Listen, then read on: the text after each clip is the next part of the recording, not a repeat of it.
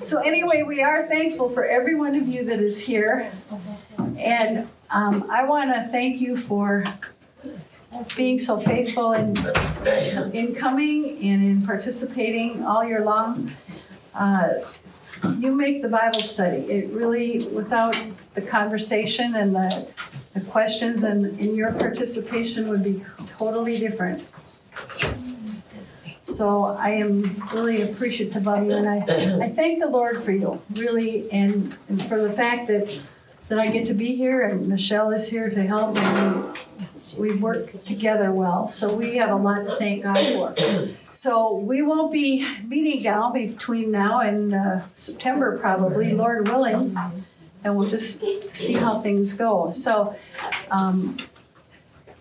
we'll look at these parables today with the idea of how can we learn to live them out in our own lives and be what God wants us to be. So let's bow for a word of prayer, and then we'll dig right in.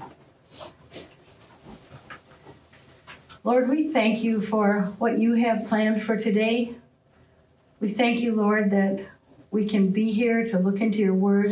I thank you, Lord, that what we've studied this past few weeks is right from your word and also about your word, and the fact that the word of the Lord stands forever. We pray, Lord, that you would just teach today through the power of the Holy Spirit. We ask that we would be open in our hearts and our minds. We pray in Jesus' name, amen. So we're at Kingdom Parables, and we're going to talk about grace today. And the first parable that we look at, the parable of the vineyard, is kind of a different parable. And chronologically, it probably appears late in Jesus' ministry, before his crucifixion. It's placed early in some of the Gospels. Matthew has it in chapter 20, and that's about right. But it really is intended for the people who have chosen to follow him. And what he does is to teach us that we can't live on a system of works, as the Pharisees did, and that we are totally dependent on the grace of God, even though we think sometimes we can help him along. So I want you to take your Bibles, and I'm going to start reading in chapter 19 rather than in chapter 20 where the parable is. We need to interrupt this important meeting. Okay. to express appreciation to you and Michelle. Come on up. Wow. Isn't that pretty? Oh. Thank you so much. Cards there for you. That's beautiful. Thank you. Wow, totally unexpected. Isn't that nice? Thank you so much.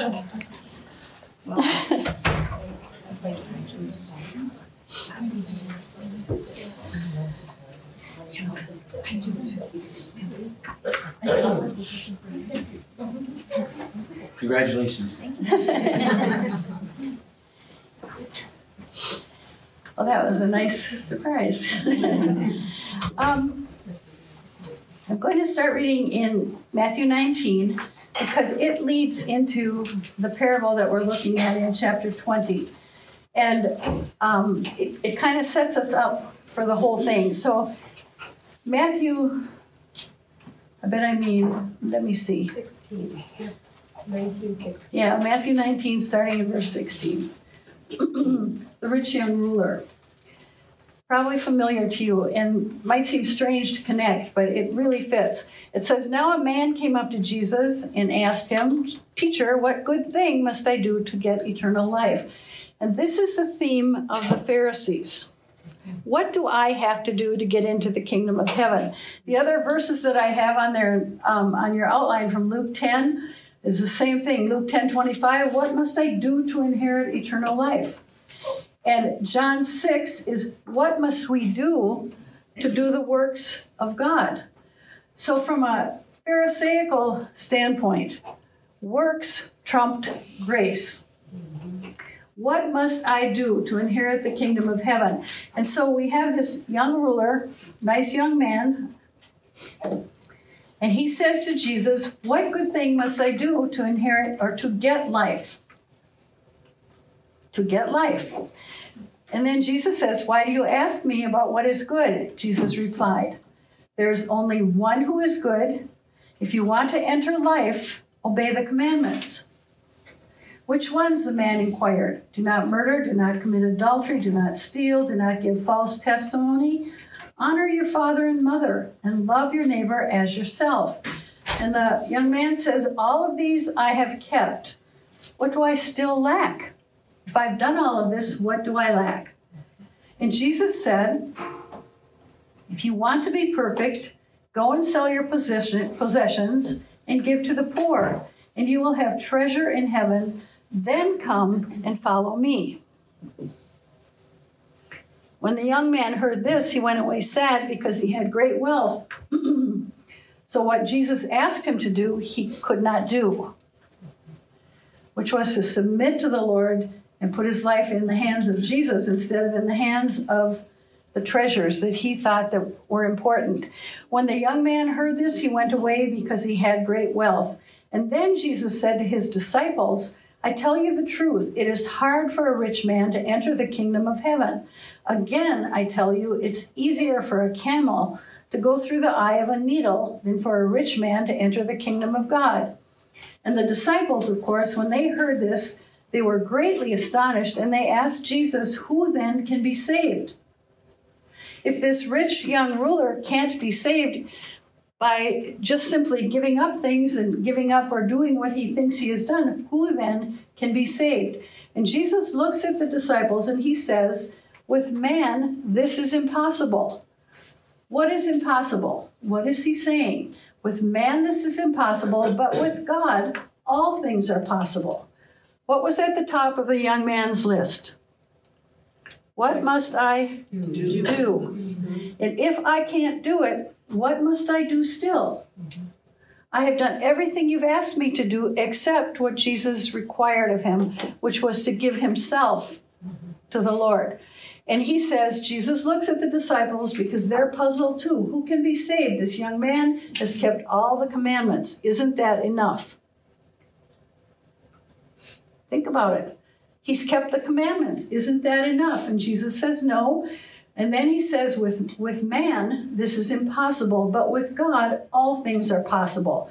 And Peter, and I want you to note this, Peter's sitting right around Jesus, one of the disciples, his own people, just so you see how easily we can be tripped, okay? Peter asked him, well, we've left everything to follow you. What will there be for us? What's on Peter's mind? Rewards, results, rewards. Lord, we've left families and all that you've asked, and we're following you.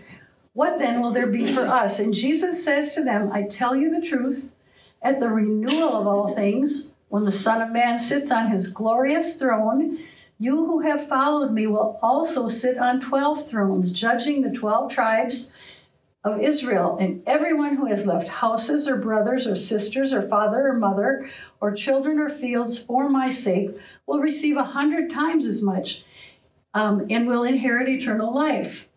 But many who are first will be last, and many who are last will be first. Now, Jesus gives them a glimpse into what rewards they will get.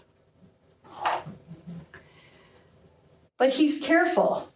And he says this, don't be surprised, guys, if there's things that are very different in the kingdom of heaven when we're all there together.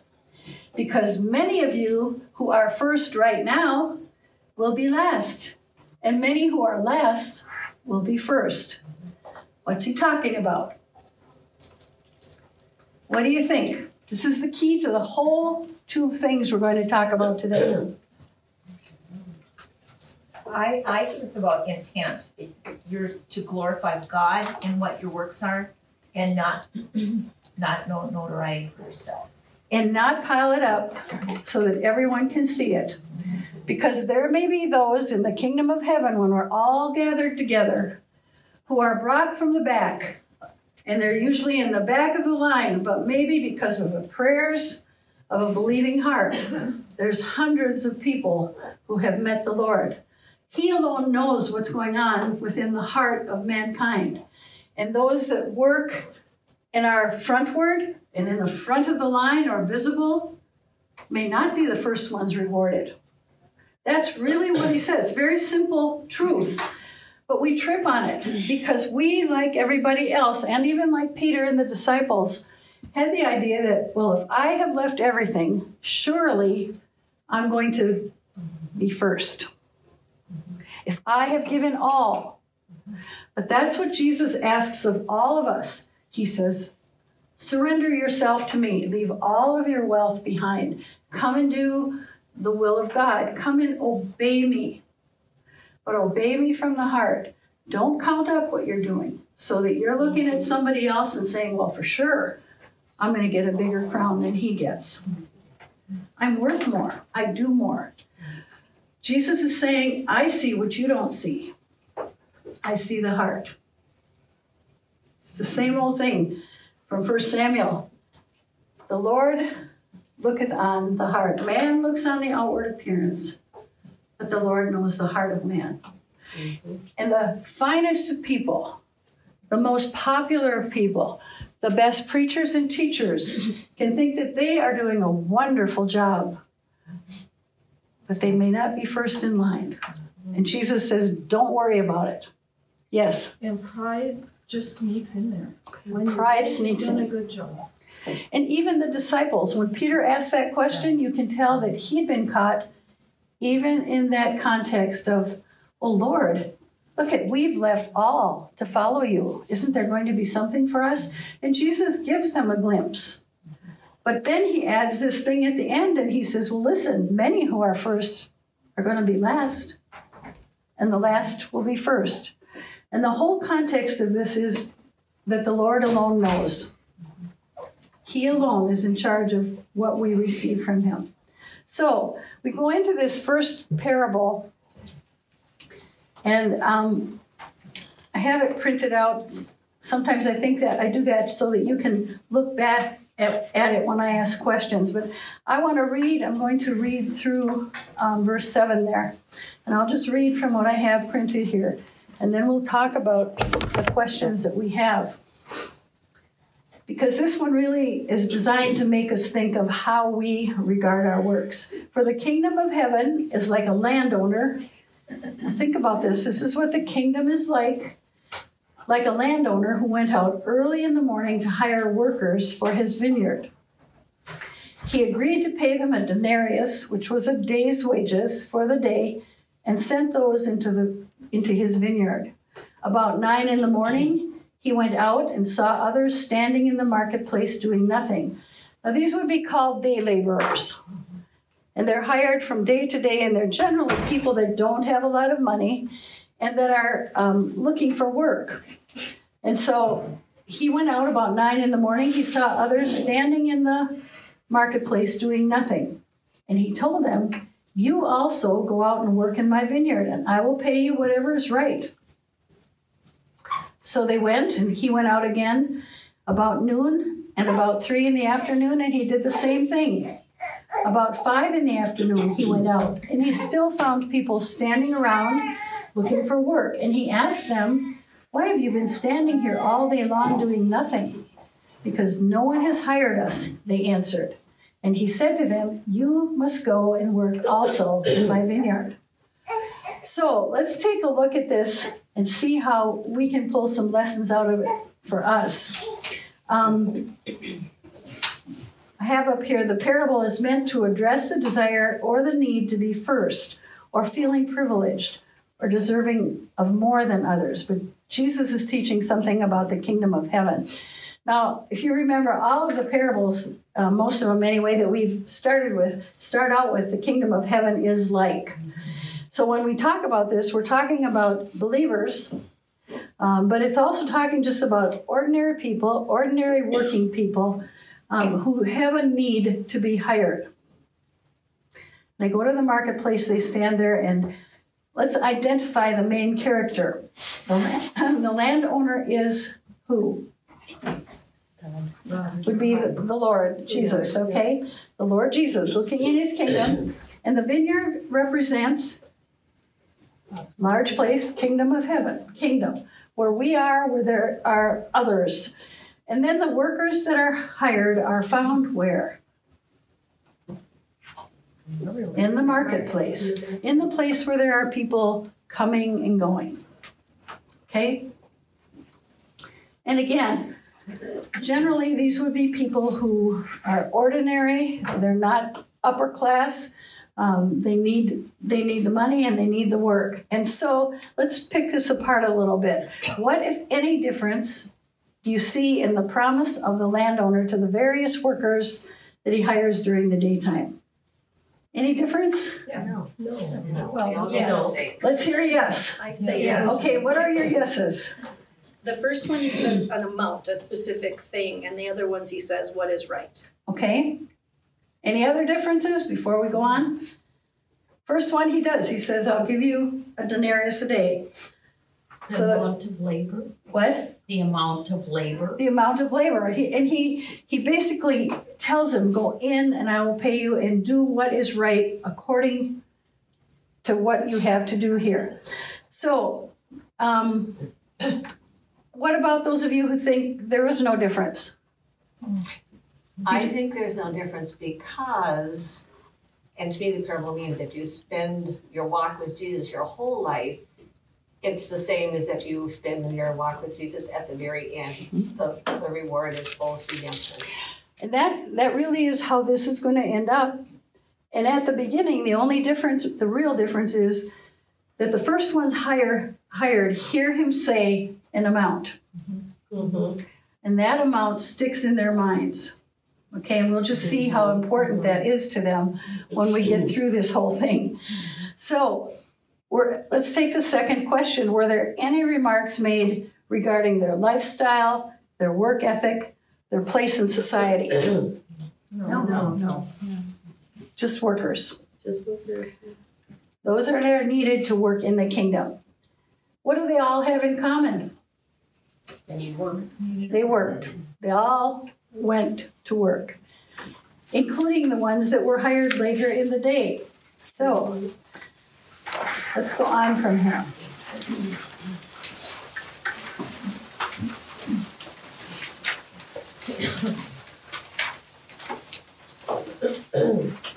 Verse 8. On your outlines, I'll read from there. When evening came, the owner of the vineyard said to his foreman, call the workers and pay them their wages, beginning with the last ones hired and going on to the first. The workers who were hired about 5 p.m. came and each received a denarius. So when those who came, who were hired first, they expected to receive more. But each one of them also received a denarius. When they received it, they began to grumble against the landowner. Those who were hired last worked only 1 hour, they said, and you've made them equal to us, who have borne the burden of the work and the heat of the day. So the twist on this story is what? Generally in a illustration or parable that Jesus uses, there is a twist. What is the twist here? The twist is There's unequal pay for what? but there's unequal pay for the work that's done. Unequal pay for the work that is done, but equal pay for all. Right. Equal pay for all. And so we have some grumblers. What is the problem that the first hires have with the landowner's behavior? And do they have a valid argument? Look at their argument. They said, we were hired first, they were hired last, really late in the day. You're making them, what's the word? Equal to us. How dare you? Okay? Do they have a valid argument? No, they were all promised the same amount. Basically, Only in their minds. in their minds. They need a union rep. No, we don't. But you see, that's what we would say today. You guys better get unionized. Anyway, when they received it, they began to grumble against the landowner. And those who were hired last worked only 1 hour, they said. You have made them equal to us. Hang on to those words, who have borne the burden of the work and the heat in the day. What do you think about that? It's a true statement. They agreed to work for that amount. They agreed to work for it. Yes. I kind of laughed. This is really just funny, not serious, but I used to work in HR, and this would be the exact reason you never share your wage with someone. Never say what you got. That is the truth. Yeah, right. You see, we're so value prone. And so prone to be paid what we think we deserve. And that's what this is about. This is about working in the kingdom of heaven.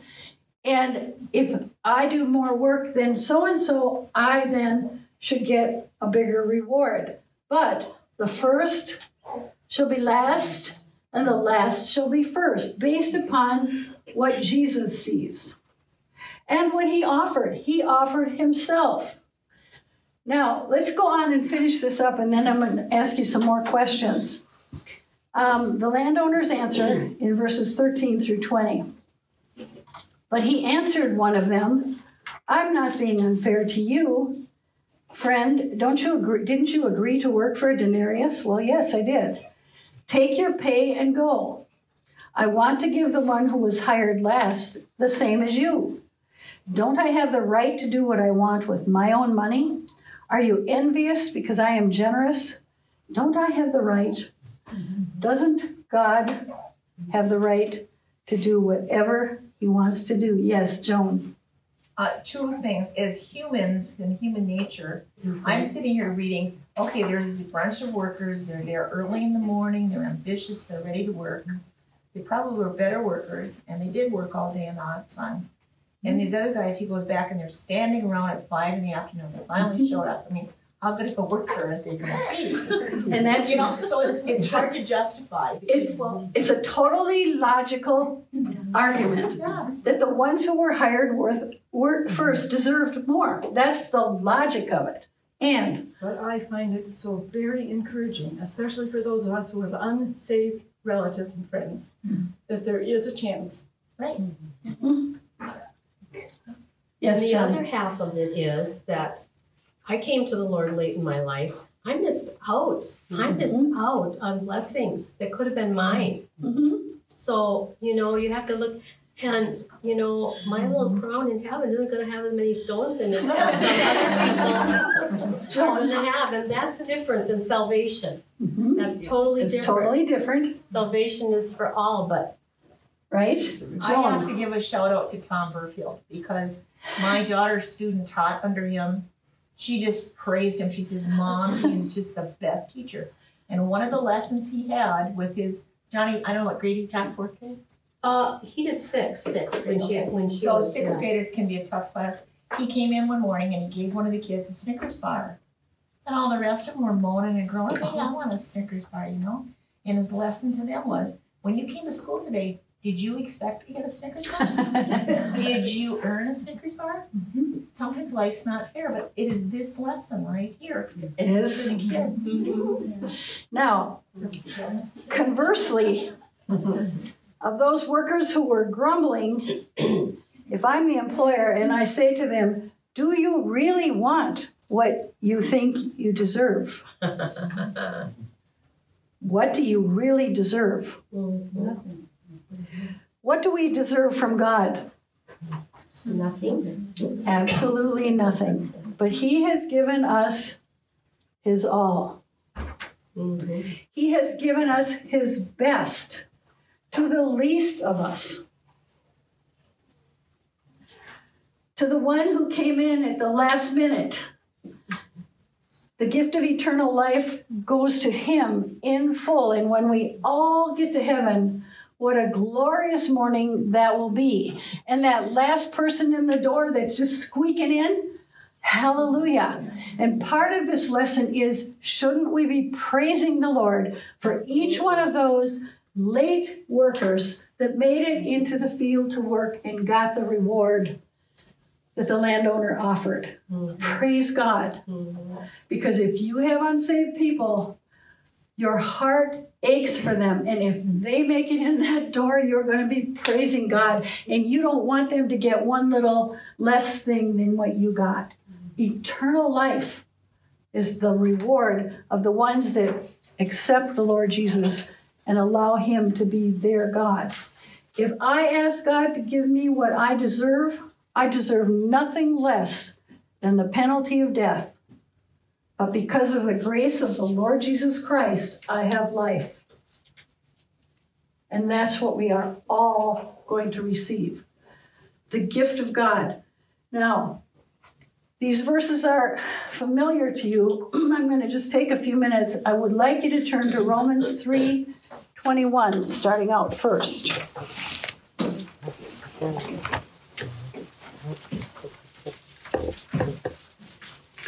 When you think about the gravity of this and the grace of the reward for all, doesn't it just touch your heart to know that the Lord is giving to someone who's just squeaking in the same thing? Now, Romans 3, starting in verse 21, this is about the grace of God as opposed to the labor of works.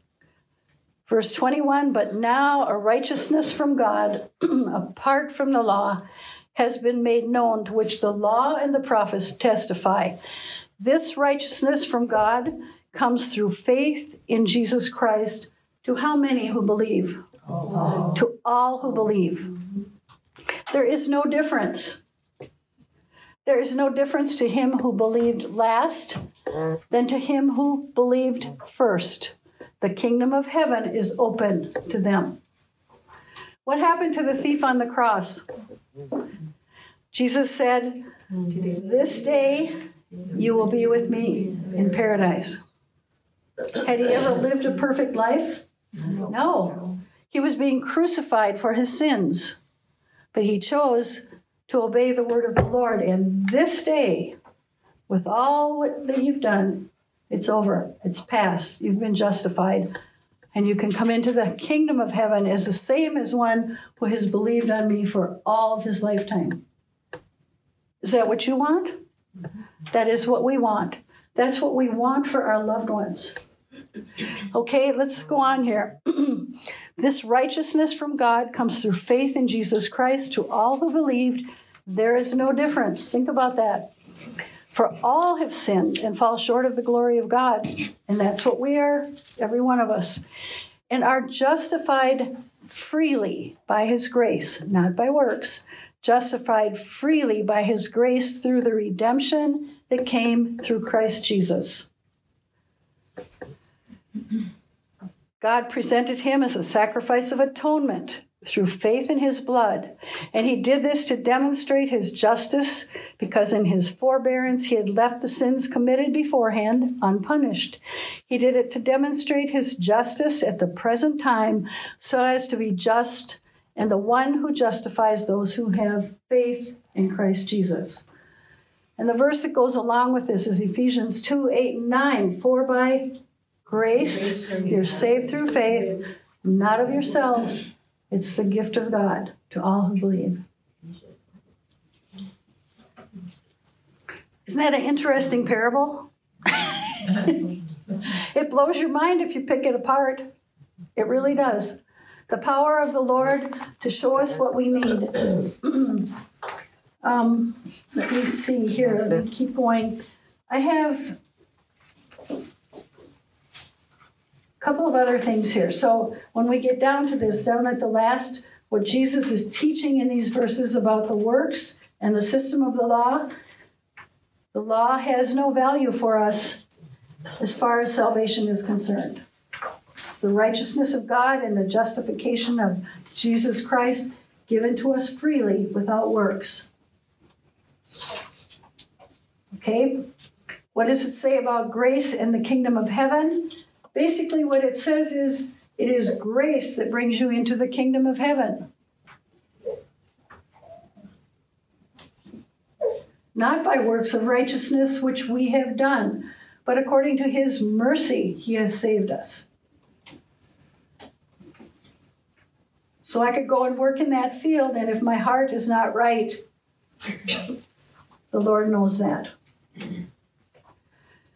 And what does it say about rewards? I want to read one other passage of scripture about rewards, because like Johnny said, entrance into the kingdom is based on our faith in the Lord Jesus Christ. For by grace you're saved through faith, but there are rewards. And Jesus talked about them to the disciples. Will you turn over to 1 Corinthians 3?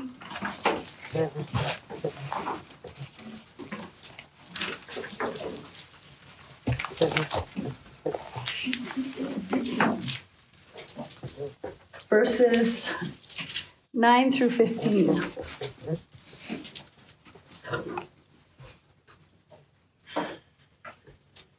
Okay. For we are God's fellow workers. You are God's field, God's building. By the grace God has given me, this is Paul talking, I laid a foundation as an expert builder, and someone else is building on it. But each one should be careful how he builds. And this is talking about working in the kingdom of God, working in that field. Each one of us should be careful how we build.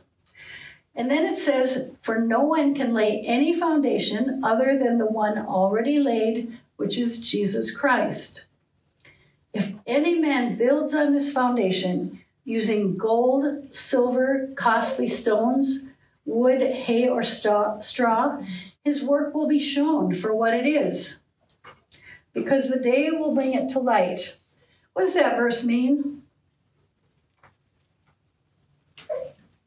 Everything we do will be revealed. Everything we do will be revealed, and it's revealed to God. His work will be shown for what it is. Now, I'm not saying that this is going to be all in public and everybody's going to go, I see that. I think that God has a plan where he judges us and rewards us in his own way. We're going to have to wait till we get to heaven to find out just how he does it. But this is what it's about. And what it's really asking you is to build on that foundation. Whether you build with gold, silver, costly stones, wood, hay, or straw. Maybe you don't have the types of materials that would build the biggest skyscraper. But what God wants you to do is to be building in the kingdom. And so it will be revealed with fire, and the fire will test the quality of each man's work. If what he has built survives, he will receive his reward. And if it is burned up, he will suffer loss. He himself will be saved, but only as one escaping through the flames. In other words, the Lord knows the work that we have done and the value of the work. And I'm not to mind somebody else's reward. I'm to be conscious of how I am working for the Lord. And is my work of good quality?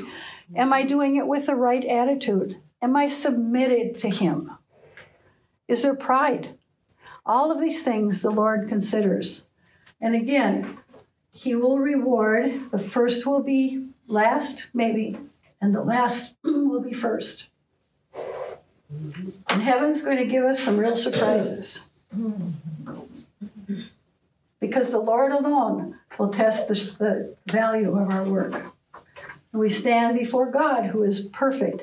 And we do not have to worry if our work is equal to someone else's.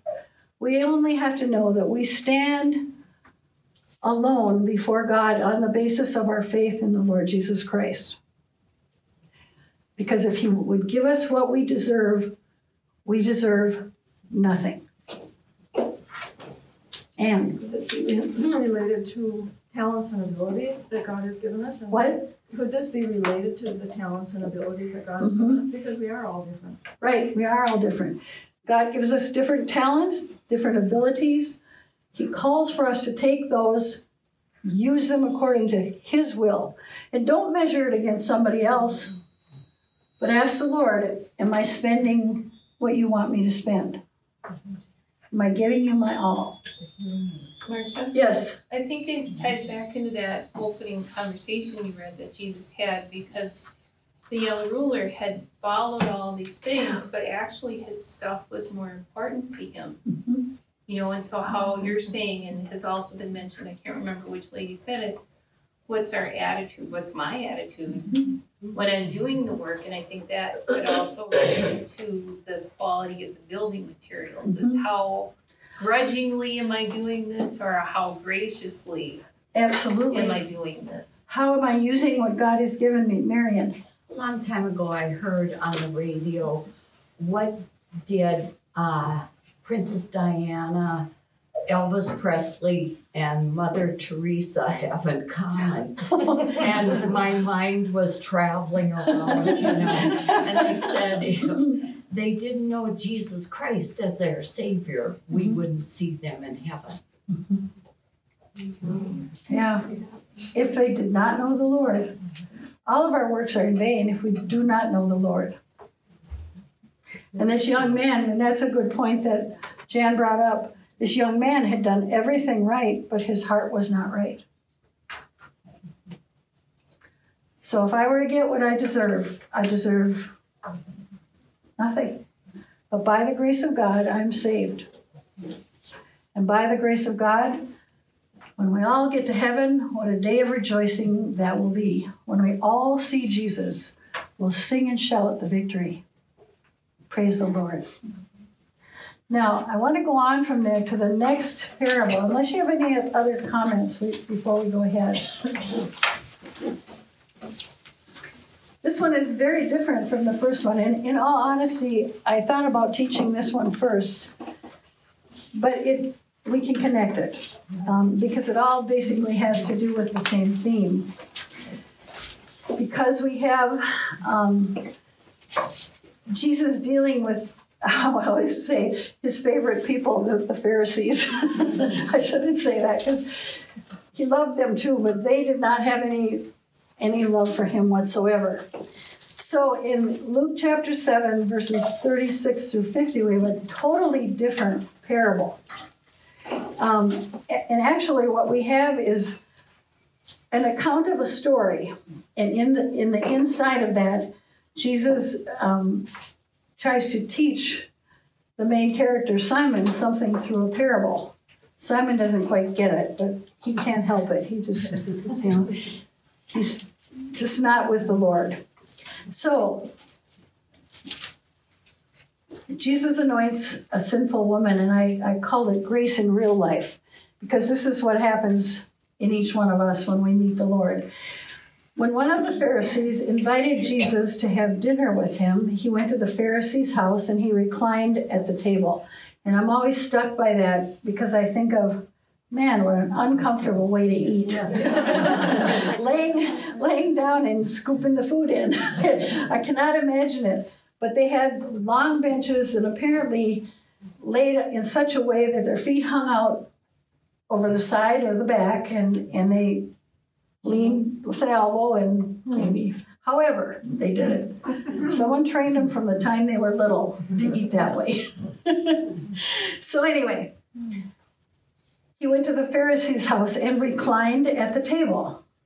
It was a fine dinner. And a woman from that town who lived a sinful life learned that Jesus was eating in the Pharisee's house.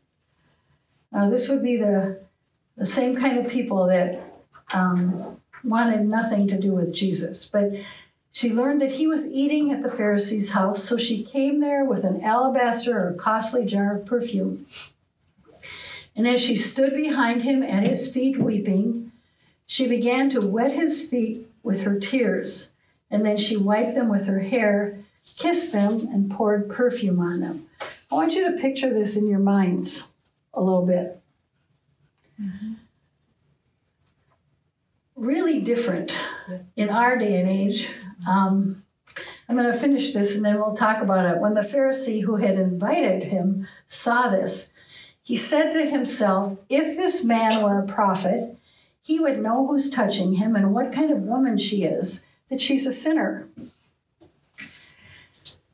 So, I want you to imagine yourself at a fine restaurant.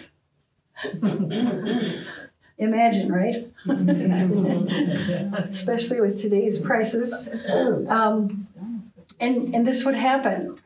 It would, in my mind, create quite a scene. But she could have come in from outside, talked about it in the commentaries about the doors being open. It was always a warm climate, big rooms, and people could come in and out. And at a feast like this, it wouldn't be unusual for there to be even people gathered outside, especially if Jesus was present, because he tended to draw people to him. So, just from what we have there, I want you to think about this. I want you to contrast the Pharisee with the woman who enters his home. How does he view the woman? He calls her a sinner. Now, for the Pharisee, that would mean a whole lot of stuff. A whole list of things included in that. So I want you to think of this, and let's together list the cultural, social, and religious issues that she might have and that he would charge her with. The Pharisee is looking at this woman, and she's a sinner. That's a word that encompasses for him a whole lot of stuff. It encompasses what? For a Pharisee to touch a sinner. Unclean. Unclean. In his home. Think about this. What else?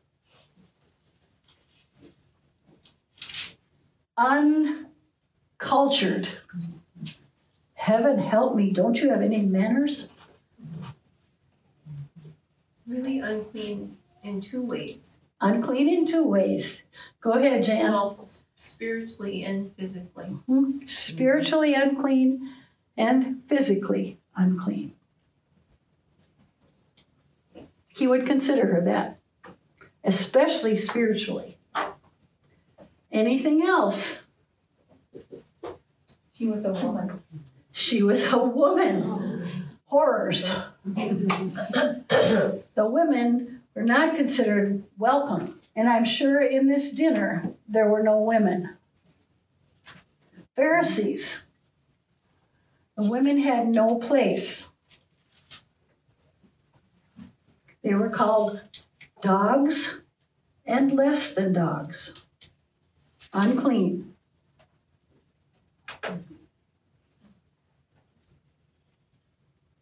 Especially her kind of woman. What else is she? I'll tell you one. Uninvited. Yeah, like how did he even let her into his house? Exactly. How'd she get in? She snuck in. Anything else about this woman? She was persistent though. She wanted to be there. That's right. We're going to talk about this because her view and reason for being there is 100% valuable. But from his standpoint, she was an outcast. Yeah. Not welcome. But he didn't remove her from his house. Well, because why do you think he didn't? Because of Jesus. Because she was the tool to trip him up. I mean, he wanted to trip Jesus. Oh, yeah. Or something. So he probably looked at her like, oh, here's my opening. Yeah.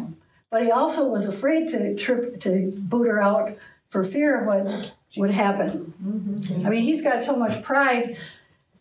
And he stands there, I'm sure he's watching this going on, because what she does, she lived a sinful life. She comes in with her alabaster jar of perfume, and she stands behind him at his feet, weeping. Why? For her sin. She feels unworthy. She's met the Savior. Yes. I had a post show up from Stacy Eldridge 2 days ago about this, and it's short, I'd like to read it. Do you sometimes feel misunderstood? I think we can all say that we do.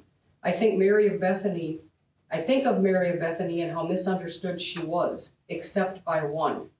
When Mary poured the contents of the alabaster jar on Jesus, anointing him, no one understood what Mary did except Jesus.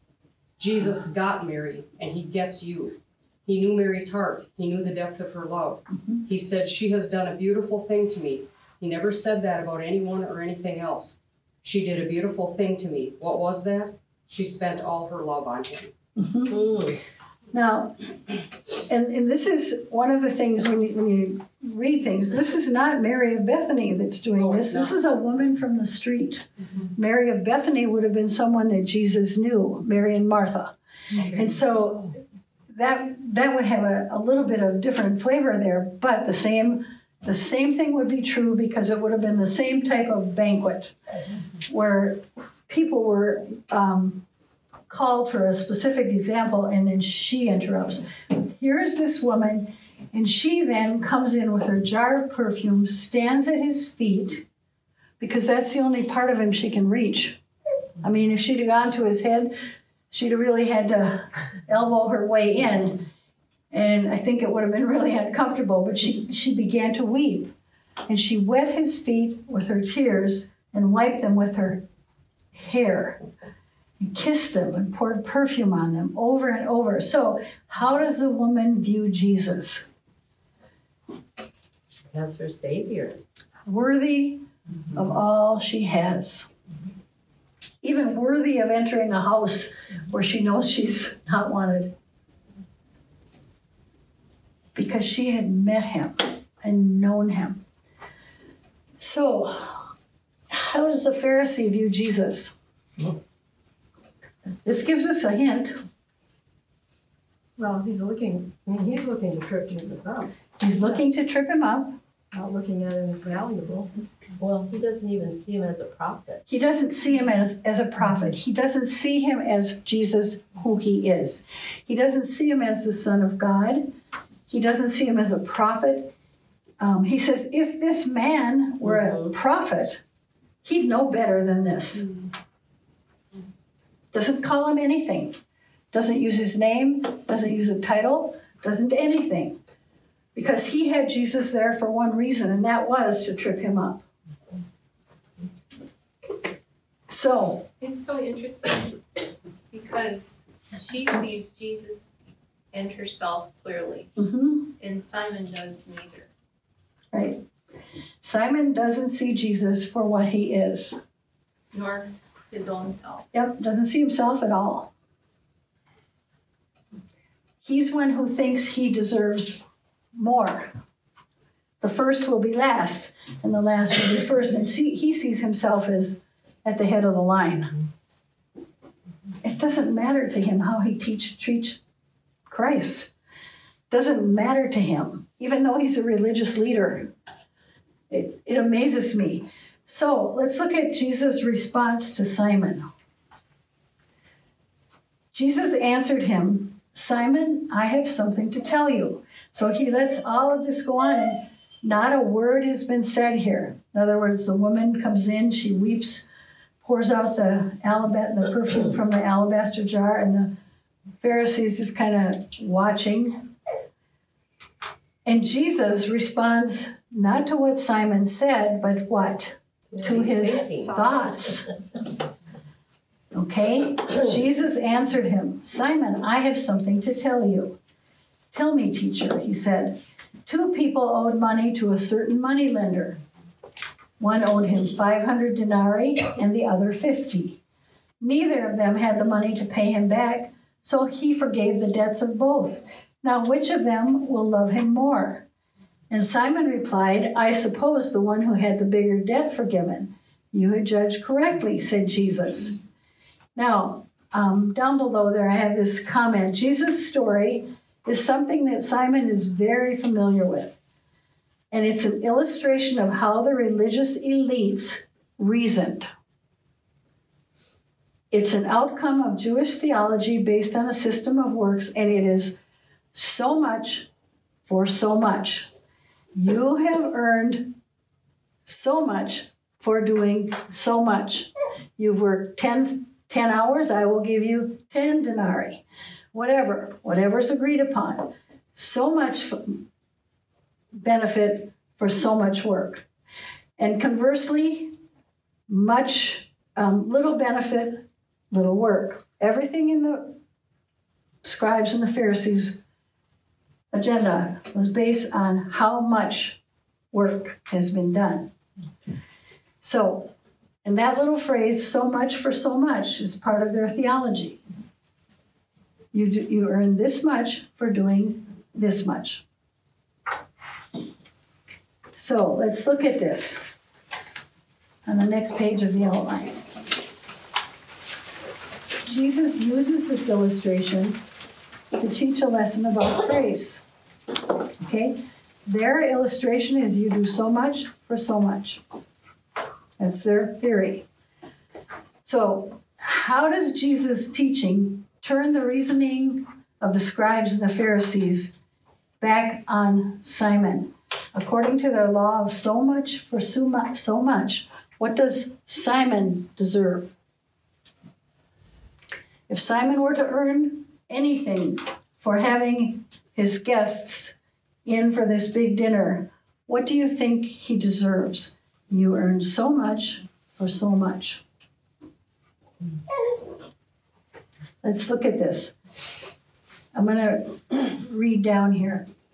He turned toward the woman and he said to Simon, Simon, do you see this woman? I came into your house.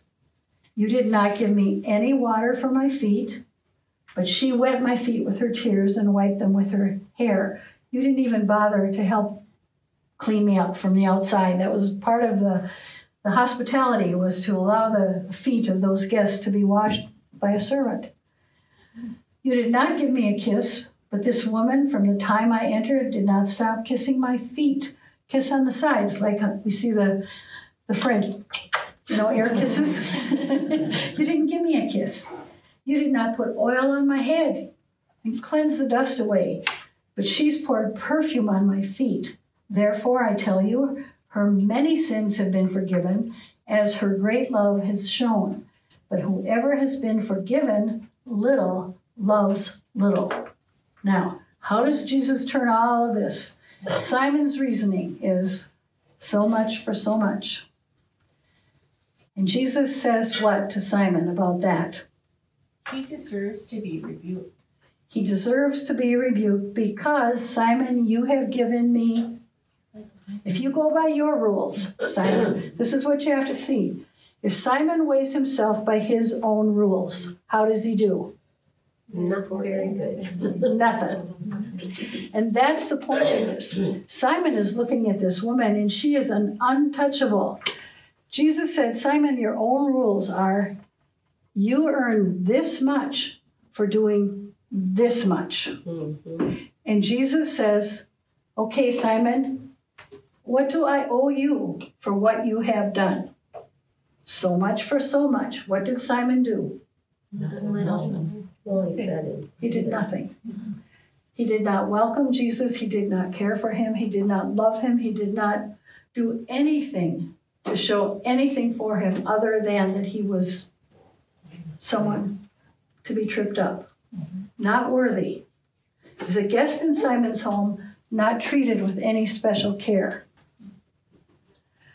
So Jesus says, Simon, you didn't do any of these things, but I tell you, her sins, her many sins have been forgiven her, as her great love for me has shown. How did she show her great love? She gave all. All her heart belonged to the Lord. But for whoever has been forgiven little, which is Simon in this case, loves little. Simon's behavior showed us that he did not love. He did not love the Lord. Simon thinks that he has a reward coming because he has invited the Lord to his house and made a great show of things. But his inside behavior shows him to be lacking in everything. Lacking in love for the Savior. Lacking in love for the people he claims to serve. Not doing what the Word of God would have told him to do as a leader in the Jewish world. So the message to him is, you've done nothing to earn a reward. Now, and I'll go down to the end of this. Jesus said to her, to the woman, "Your sins are forgiven." And the other guests began to say among themselves, "Who is this man who even forgives sins?" And Jesus said to the woman, "Your faith has saved you. Go in peace." Now, I want to ask you this question. What do you learn about grace from this parable? And how is it different from the teaching of the Pharisees? So much benefit for so much work. What do you learn about grace? What did this woman do to earn forgiveness? She believed. What? Believed. She believed. And her faith. Her faith saved her. She loved Jesus. She absolutely poured out her heart to him. And her actions were a representation of that love. It was not a representation, but the other example. An example. And it fully showed us where, as opposed to Simon, who showed nothing, she showed great love for the Lord, and he knew it. And so Simon then becomes a victim in his own party. You see, the Lord upholds the one that was unworthy to him, but worthy to the Lord. Now, I want you to think about some of the principles about grace that we can apply to our own lives and to this idea that many who are first will be last and many who are last will be first. When you think about the grace of God for your own self, what do you think about? If you think about it. I think it's a gift. When I think about it, I think it's just a gift. I've done nothing, deserved nothing. It's a gift from God. Absolutely. It's free. What? It's free. It's free. I don't deserve it. You did not have to do anything. We do not deserve his grace. Again, if we were to get what we deserved, we would all be doomed for hell. But you see, because of the cross of Jesus Christ, we have been set free. Yes. There's a, I don't know the word for it, but meaning of grace, God's riches at Christ's expense. Mm-hmm. Is that acronym? God's riches at Christ's expense. Mm-hmm. Because of what Jesus has done for us, we have been saved by his grace. I'm going to read again from Romans chapter 5. I want to just kind of tell you what I have been doing this last couple of months. Sometimes when I study, it's hard to study for myself. And so what I decided I needed to do in about February, I mean, I can study to teach, but it's different for something that I have need for personally. And I needed, because of other things that were happening, I needed to know that I was okay with God. And what I was just led to do was to go back to the basics, and I went back to Romans. I find Romans 5 through 8, or 3 through 8, just absolutely lays out the grace of God for our lives. And I had memorized some of these chapters years and years ago. But I went back to Romans 3 in that passage I had just read, and Romans 4, and I read over all of that and studied and took notes. And Romans 5, and I've been trying to rememorize this again, but I want to read Romans 5, 1 down through about verse 11. This is all about the grace of God and what God has done for us. And I want to point out to you the words that the Lord has given me in this portion of Scripture that's spoken to me about his grace. So Romans 5:1, and this is grace, okay? Therefore, since we have been justified through faith, we have peace with God through our Lord Jesus Christ.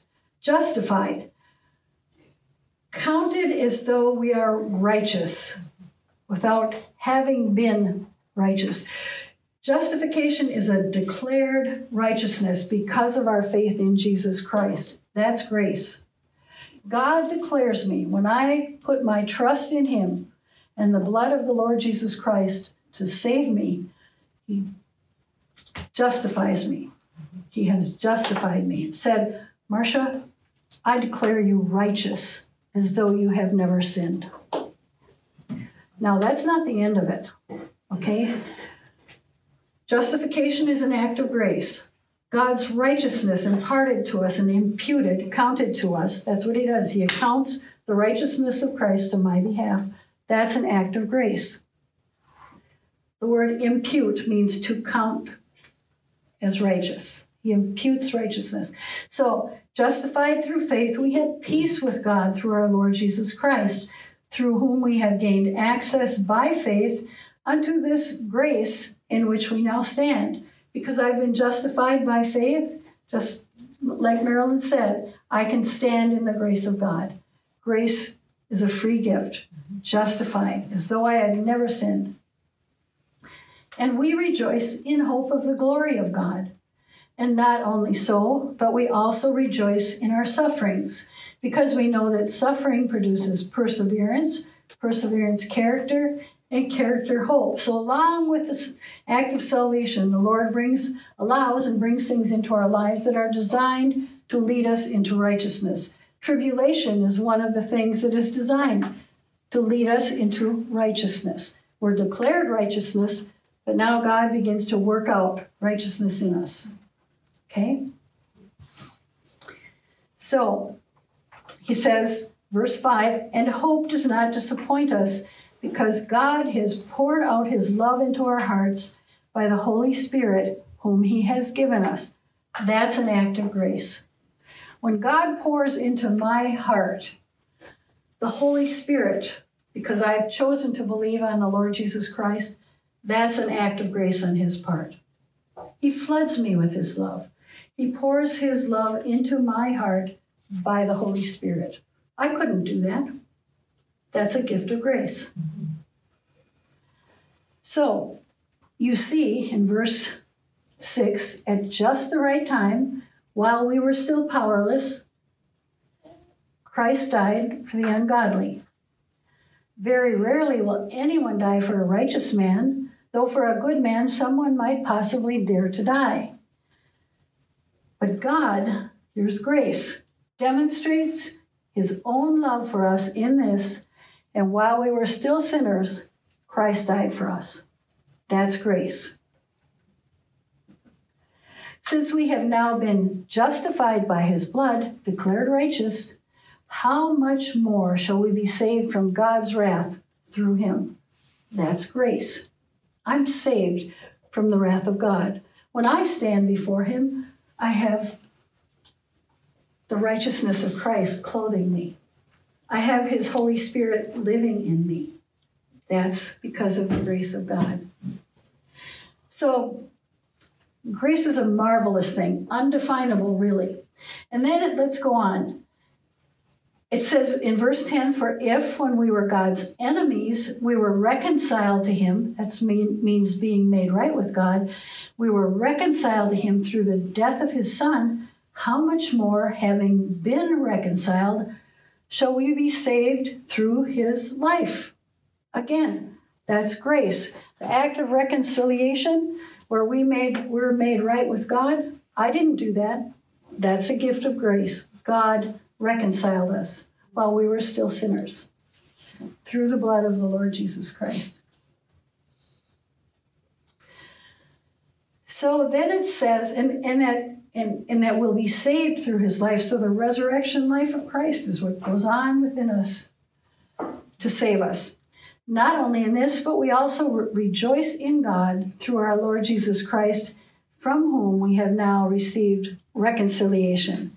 We're made right with God. That's what happened to this woman that came into Simon's house.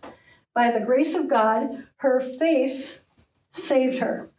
And along with that salvation that she rejoiced in was all of this other beautiful stuff that comes along with it when we receive the Lord. We're declared righteous.